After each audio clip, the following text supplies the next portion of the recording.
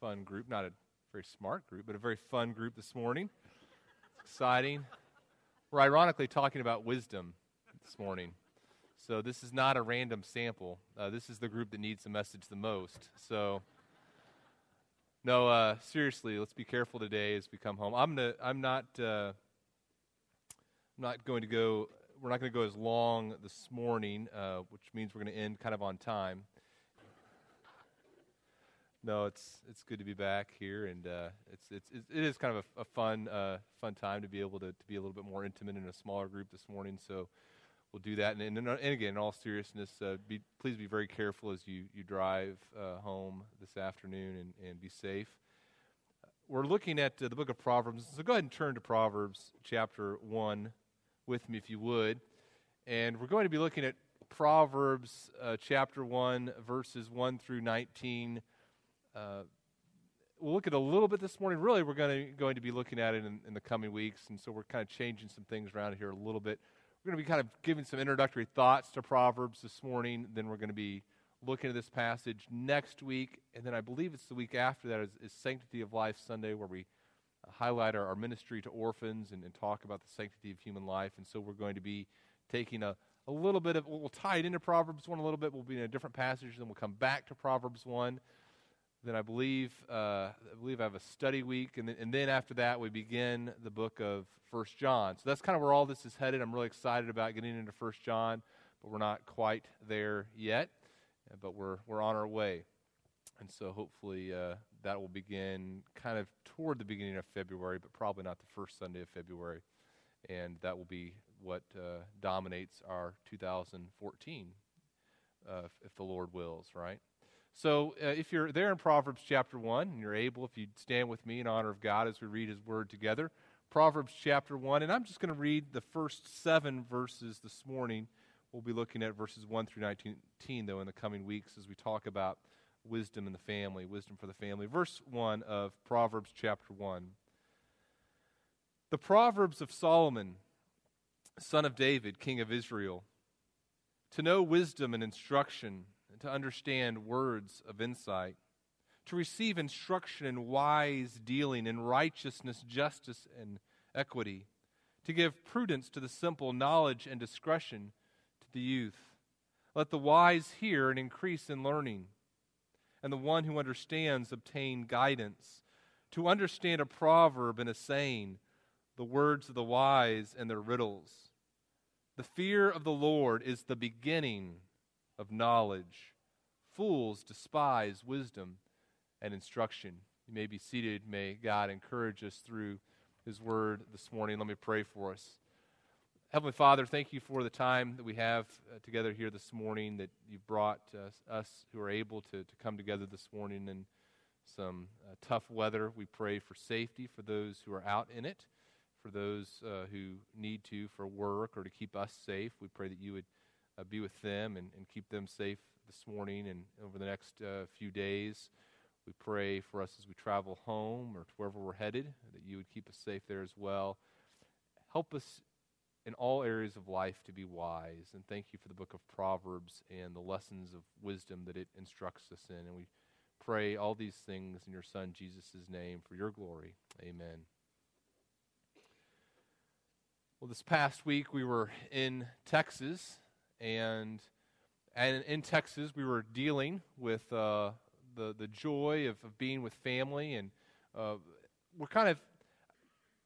Whitney and I are in an interesting stage of life. I mean, I guess every stage of life that we're in is interesting, and the challenges that it presents as we interact with family. But Whitney and I are kind of in this stage where we're both the oldest children in each of our respective families, and our children are older than all the other cousins. So our youngest child is older than the next oldest cousin. So there's kind of some interesting dynamics. And you come back home and you're interacting with mom and dad, and so they're your mom and dad, but now they're also the grandparents to your children, and you're interacting with your brother, and he's still your brother, but he's also the parent of your children's cousins and your nephews and nieces, and so you're interacting with him not just as a brother, but as someone who's in charge of these other kids that are playing with your kids, and all these different we grew up in the same house, and now we've started our own families, and we're coming back. And there's just some interesting dynamics, right? I mean, you guys know what I'm talking about, those of you who are parents or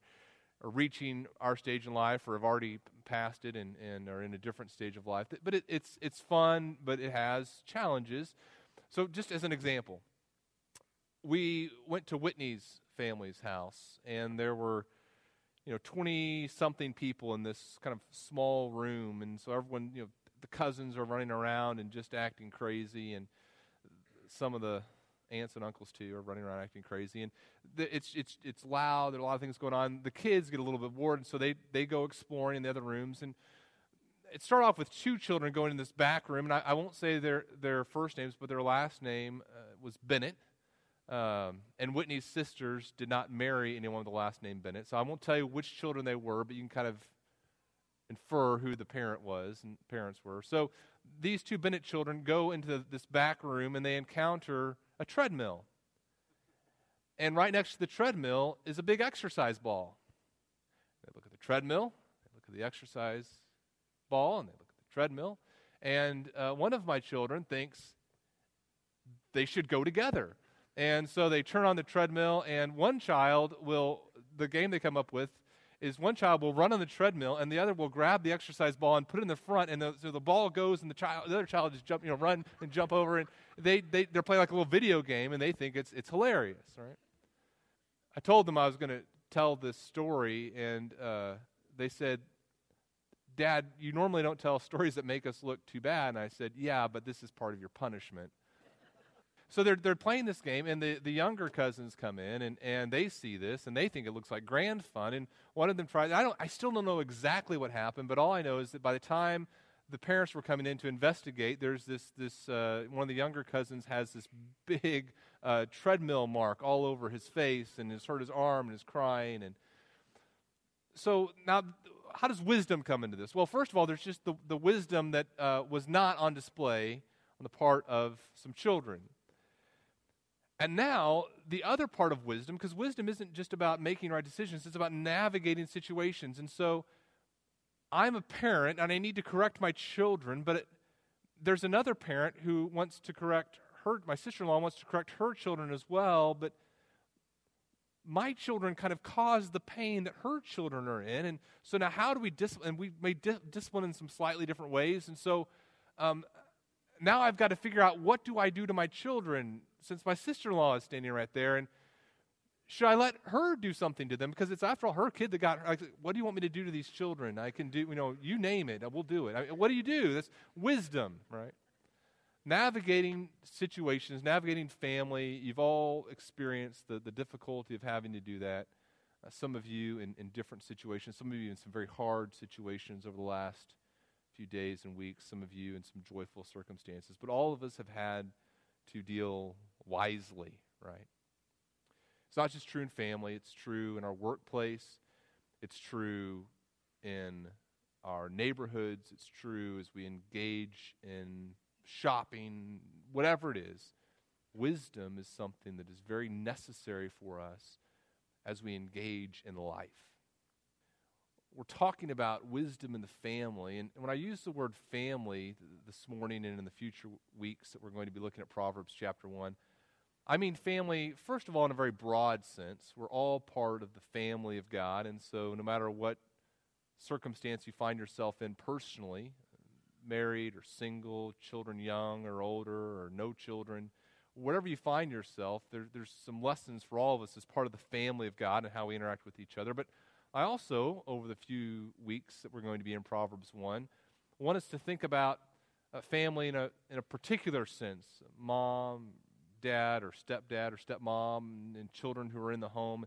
Because I believe that there are some unique challenges that parents face, and as I talk with many of you, I recognize that you're struggling with some of the same things that I'm struggling with. How, as a parent, do I act wisely in my instructing my children?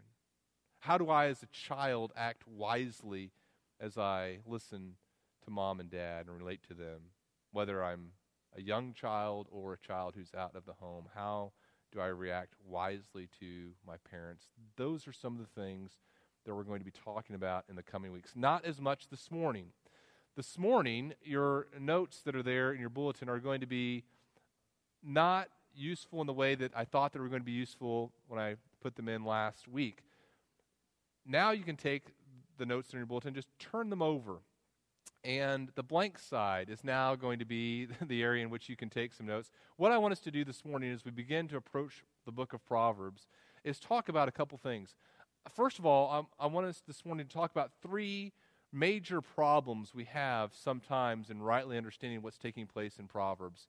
Three problems we have to understanding the book of Proverbs. And then I'm going to talk about just four thoughts that I think help us approach Proverbs rightly. So if you're doing the math, 3 plus 4, that's 7 points before I even get to the text. So it's a good thing we had an extra snow day here, right? So we could tackle some of these issues before we begin in Proverbs chapter 1. So first of all, let's just talk about some major problems. The first problem that I think we encounter when we come to the book of Proverbs is that sometimes these proverbs seem contrary to fact, contrary to our experience.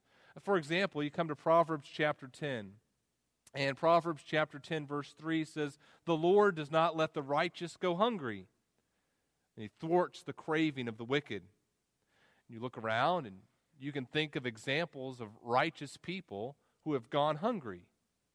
You can think of righteous people who have had tough economic times. And you say, well, hold on. If it's true that the righteous don't go hungry, what about this specific instance?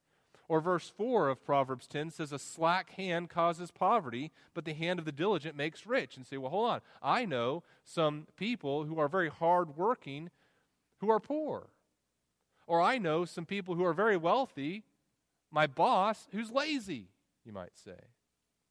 So what do you do with these specific instances that seem to be contrary to what the proverb is saying? Very famous example is Proverbs 22:6. What? Train up a child in the way that he should go, and when he is old, he will not depart from it. And you can think of examples. I know a parent, good parents, had a child, trained up this child in the way that he should go, departed from the way. Does that mean that Proverbs is wrong? Does that mean that God's word is inaccurate? What do we do? That's a problem, I think, as we come to the book of Proverbs.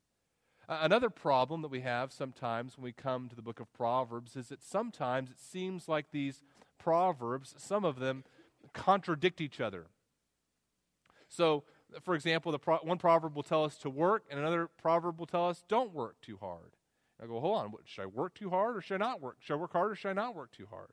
Or you come, a very famous example is in Proverbs 26. In fact, turn to Proverbs 26 if they're already in the book of Proverbs. Turn to Proverbs 26 and you look at verse 4. And it says, "Answer not a fool according to his folly, lest you be like him yourself." And so you're in a situation, let's say you're talking to your boss, and your boss is not behaving in a very responsible way, is saying some foolish things, and you hear your boss kind of saying these foolish things, and he's right there saying these things, and Proverbs 26:4 says, "Answer not a fool in his folly, lest you become like him." I need to just kind of walk away from this conversation because I don't want this to get crazy. And then you come to verse 5. And what does verse 5 say? "Answer a fool according to his folly, lest he be wise in his own eyes." You're like, what am I going to do? I got this fool here. Should I say something or not say something? It's an apparent contradiction. Sometimes the Proverbs describe situations that are contrary to one another. And so you wonder, well, what do I do in these circumstances? What do I do with these apparent contradictions? Sometimes, not only do we see the Proverbs sometimes seeming to be contrary to our experience or contrary to fact, we can think of some specific examples that seem to negate the Proverbs. Sometimes, not only do we have the problem with the Proverbs seem to contradict one another, another problem, a third problem that we have when we come to the book of Proverbs is that sometimes these Proverbs seem like moralism, like very moralistic. Instead of being God-centered, it would seem pointing us to God and saying, okay, here's who God is, and now in light of who God is, live this way. It seems sometimes, if we just take the individual Proverbs, that they're kind of moralistic, preaching a moralism. So I come to Proverbs chapter 12, verse 10, and it talks about, the righteous person is kind to their animal. And so, well, I want to be righteous, so I'll be kind to animals. Or I want to be a good person, and the book of Proverbs tells me to work hard, so I'll be a hard worker, and then I'm good. Or I need to watch what I say, so I'll put a guard on my mouth, and I'll just, do good. So sometimes there can be a moralistic underpinning to the Proverbs as people try to interpret them that leads them to a moralistic lifestyle as opposed to a Christ-centered, gospel-fueled lifestyle. So, 3 problems I think we have sometimes as we begin reading this very important book. Sometimes we read a proverb and like, boy, that seems contrary to my experience, at least in these specific cases. It's not universally true. A second problem is that I have 2 contradictory proverbs, and what do I do? Do I answer a fool or do I not answer a fool? And then sometimes we can be tempted to live moralistic lifestyles as we just look at individual proverbs. So what do? Let me give you some thoughts about how to approach the book of Proverbs. A couple of thoughts that help us, I think, as we deal with Proverbs and other wisdom literature. Thought number 1, wisdom literature, the book of Proverbs, is focused on the practical. It's focused on the practical. The intent of the writer of the book of Proverbs, or we should say writers, Solomon and others, the intent is not to deal with every specific situation that you are ever going to face in life. The writer of the book of Proverbs is focused on the practical, and because he's focused on the practical, what he's trying to do is give you some general principles that cover big areas of life. And so the writers of Proverbs are going to talk about the home. And Proverbs 17:1, better is a dry morsel with quiet than a house full of feasting with strife. They're going to talk about the workplace in Proverbs 27:23, know the condition of your flocks, give attention to your herds. They're going to talk about the marketplace, Proverbs 20:23, unequal weights are an abomination to the Lord, and false scales are not good. The writer of Proverbs is going to look at all areas of life and try to think, okay, here are some big thoughts that are going to help you as you deal with your home or as you deal with your workplace. The writer of Proverbs is going to think about the legal system and about justice. He's going to write this in Proverbs 28:5, evil men do not understand justice, but those who seek the Lord understand it completely. Now, sometimes people read the book of Proverbs and they read these individual proverbs and they begin to argue with them. So, for example, again, Proverbs 28:5, evil men do not understand justice, but those who seek the Lord understand it completely. I say, that's not always true. I know a person who seeks the Lord and they don't understand justice. They don't rightly understand everything about justice, and so the proverb must not be true. Let me give you an example from my own childhood. By the way, my mom has what she considers a ministry to young mothers. And my mom's ministry to young mothers is to tell them what a rotten child I was. So she'll encounter a young mother with a child that's struggling with its behavior, and she'll say, my son was just like that. Now, I kind of take it as a compliment because what I think that she's saying is that I turned out okay now. But it kind of hurts because it means that my childhood must have been very stressful for my mother, at least in her perspective. Now, so that's her ministry, is to tell young mothers how difficult her life with me was. And she's not far off. She's right on the money. I can remember something. First of all, I was a very argumentative child. Not a very wise child, but a very argumentative child. For example, one time my parent would be saying something like, one of my parents would say, as I was cleaning the table, Daniel, don't carry the dishes like that. You're going to drop them. Now, the wise child says, thank you, Mother. I will be more careful. You're right. Carrying the dishes in my mouth is not smart, or on one finger eating. What did I say? Parent says, be careful, Daniel. You're going to drop those. And I said, I might not. You don't know that I'm going to drop them. You probably should say, Daniel, you might drop those, not you're going to drop those, because you don't know the future, right? That's not a very wise response, is it? What it is, it's nitpicking and arguing. The person who is going to respond to their parents' counsel is going to understand the intent behind the words and say, you know what, you're right, I'm not being very careful, please help me. The same is true when we come to the book of Proverbs. Our temptation can be to say, I can think of a specific example where that's not true. The wise person understands, okay, the writer of Proverbs is talking about things that are generally true as they look at practical areas of life. A is generally going to be followed by B, which is generally going to be followed by C. And the writer of Proverbs is trying to help us understand all these different areas of life and to think wisely about them. And the wise person will respond to instruction. And Proverbs 10:1 talks about how the wise son listens to his father's instruction. As a child, I certainly didn't demonstrate wisdom consistently. So a very important thought as we come to the book of Proverbs is to understand, first of all, that wisdom literature, the book of Proverbs, is focused on the practical. And we've talked about some of these things in the past when we looked at the book of Proverbs, by the way. But these are principles. They're not promises. They're not intended to be guarantees of every situation, but they're observations about how life normally works out. Okay, so Proverbs is focused on the practical.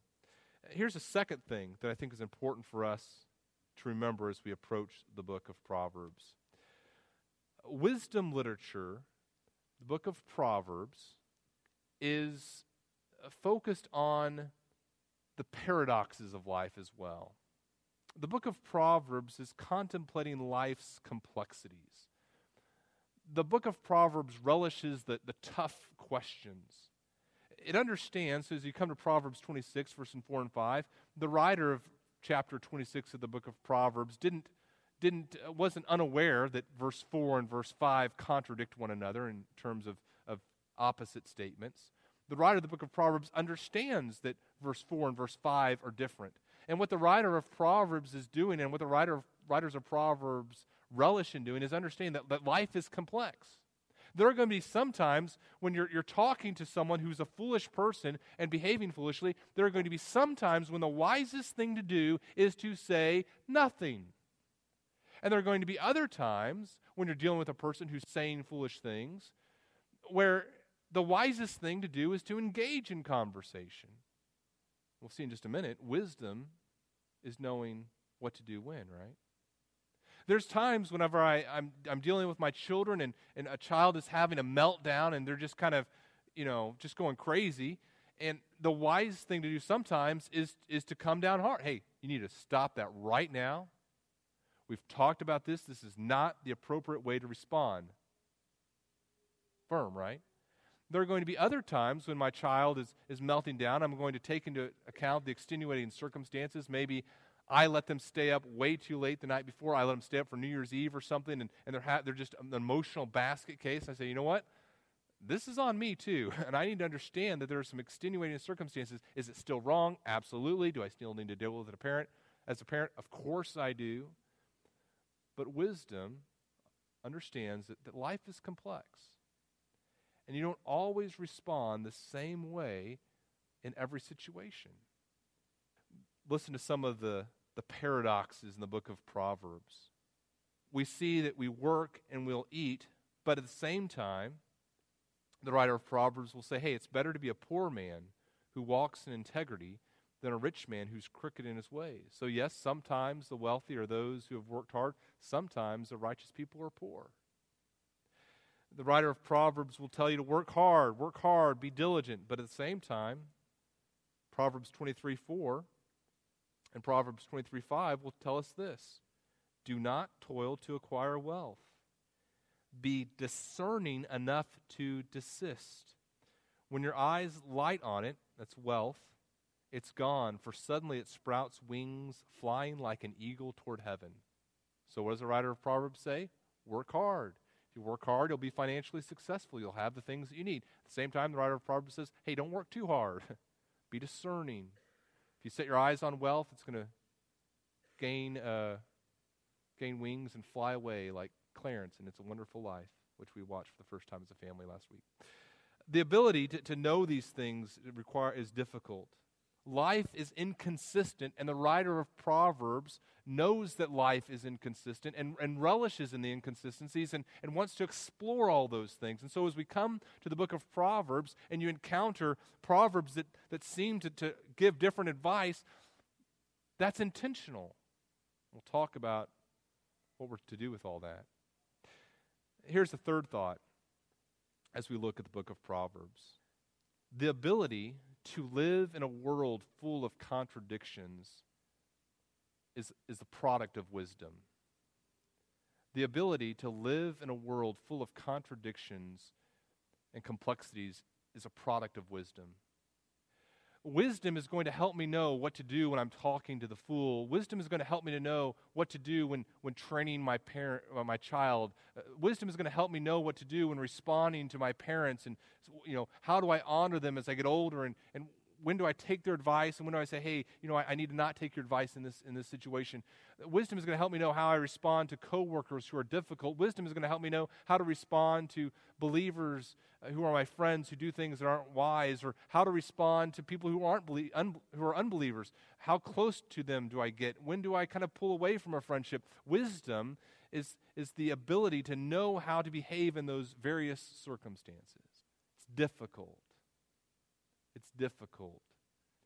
This past week, as we came back to Texas on 44 going through Missouri, there's an exit we love to stop at. I think it's exit 272. Does anyone know it's at exit 272 on 44?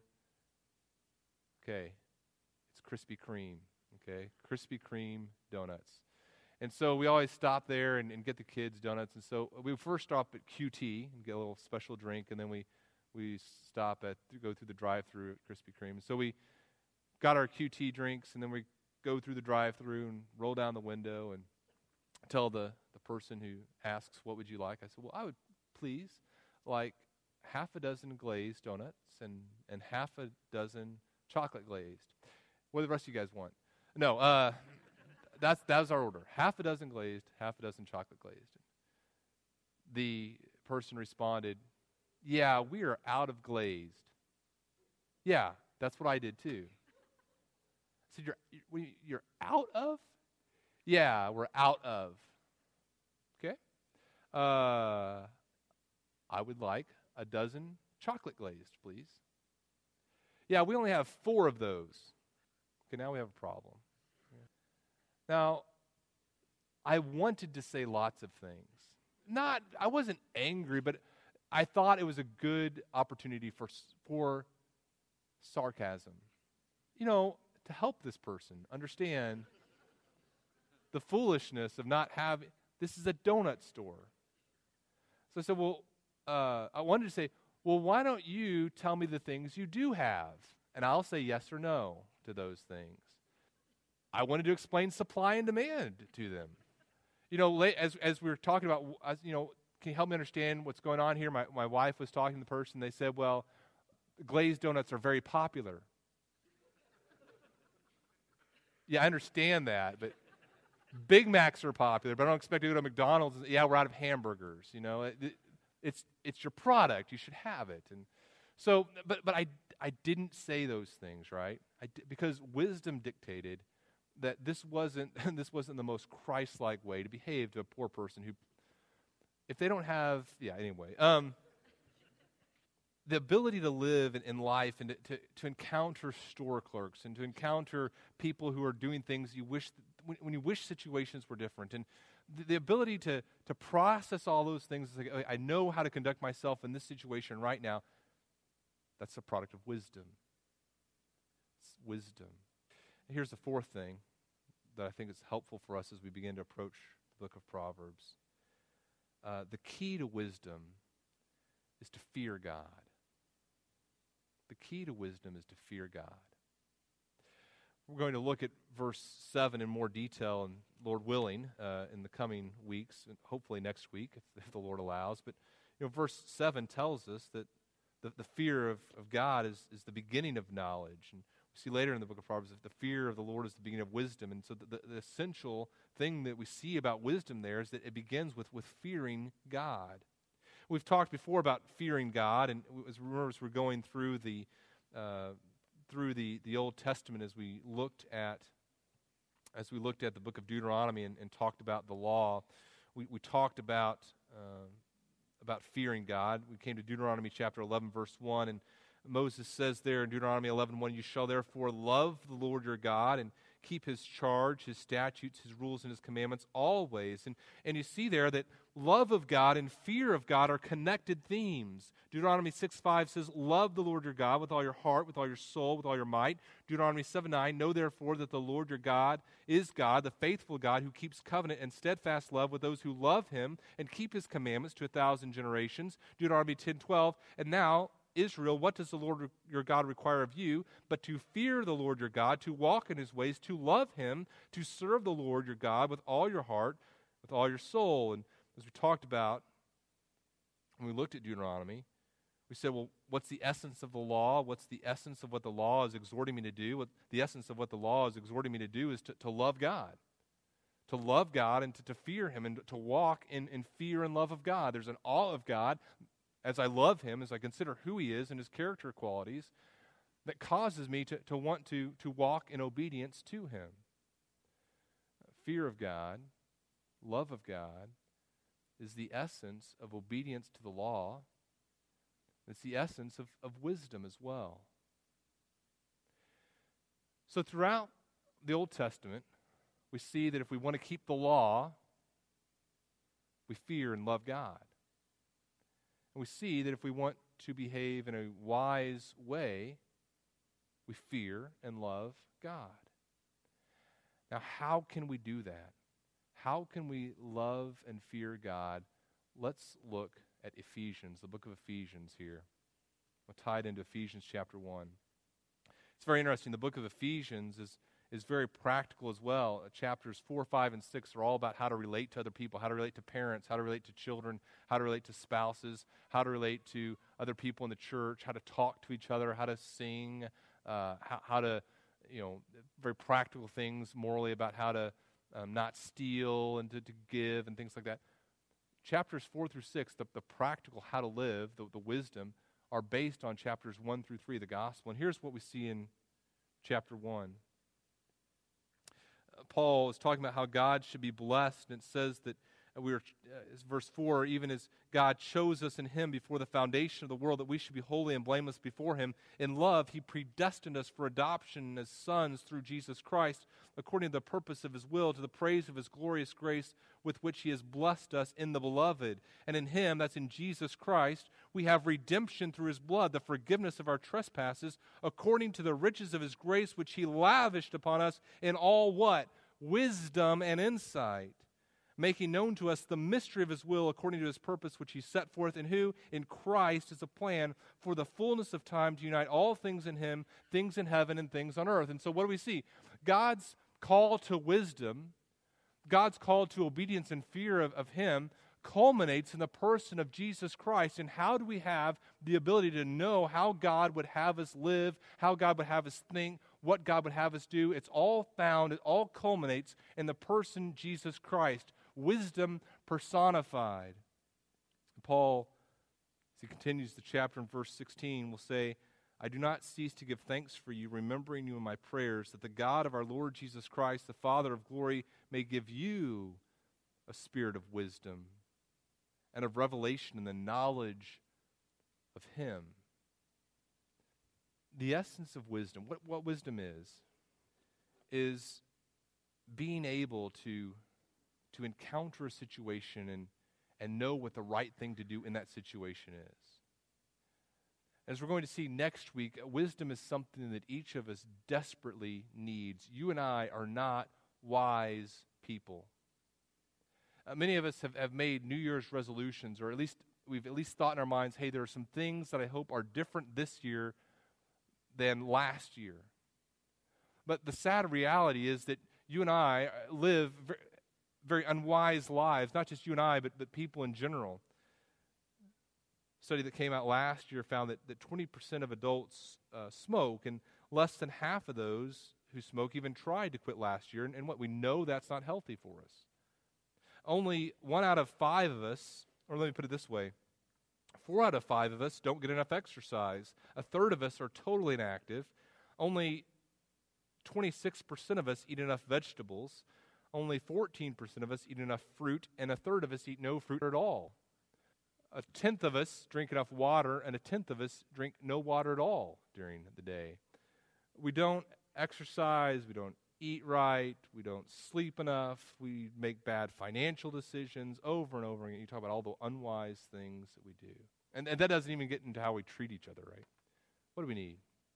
We need the ability, by God's grace, to go into the various circumstances in which God places us and live wisely, do the right thing.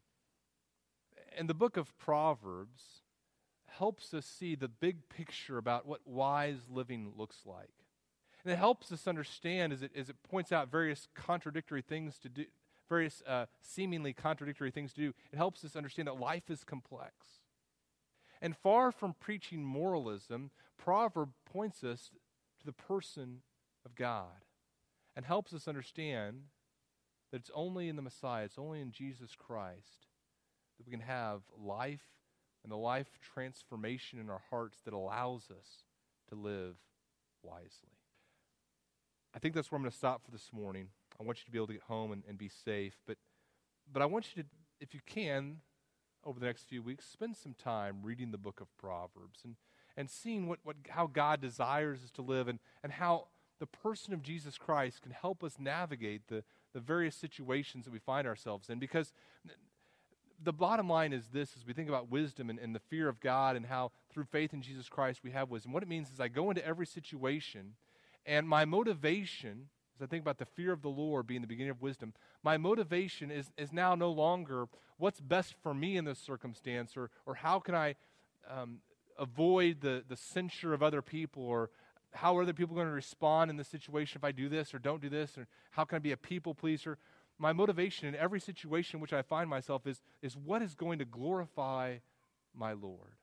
How am I going to encounter this situation through the power of Jesus Christ and interact with my child, not in a way to kind of just get through it and just kind of get past it, but to really honor God in this situation. Or as I encounter my parents and my parents are saying stuff and I'm frustrated as a child, how am I going to, in my interaction with my parents, be wise, fear God, and say, what does God want me to do in this situation? How is God's name going to be glorified and exalted through me? That is wisdom, encountering every situation and asking the question, what does God desire me to do as his child in this circumstance? Sometimes God's going to want me to be quiet. Sometimes God's going to want me to lovingly say something. Sometimes God is going to call me to pray for someone. Sometimes God is going to call me to give to someone.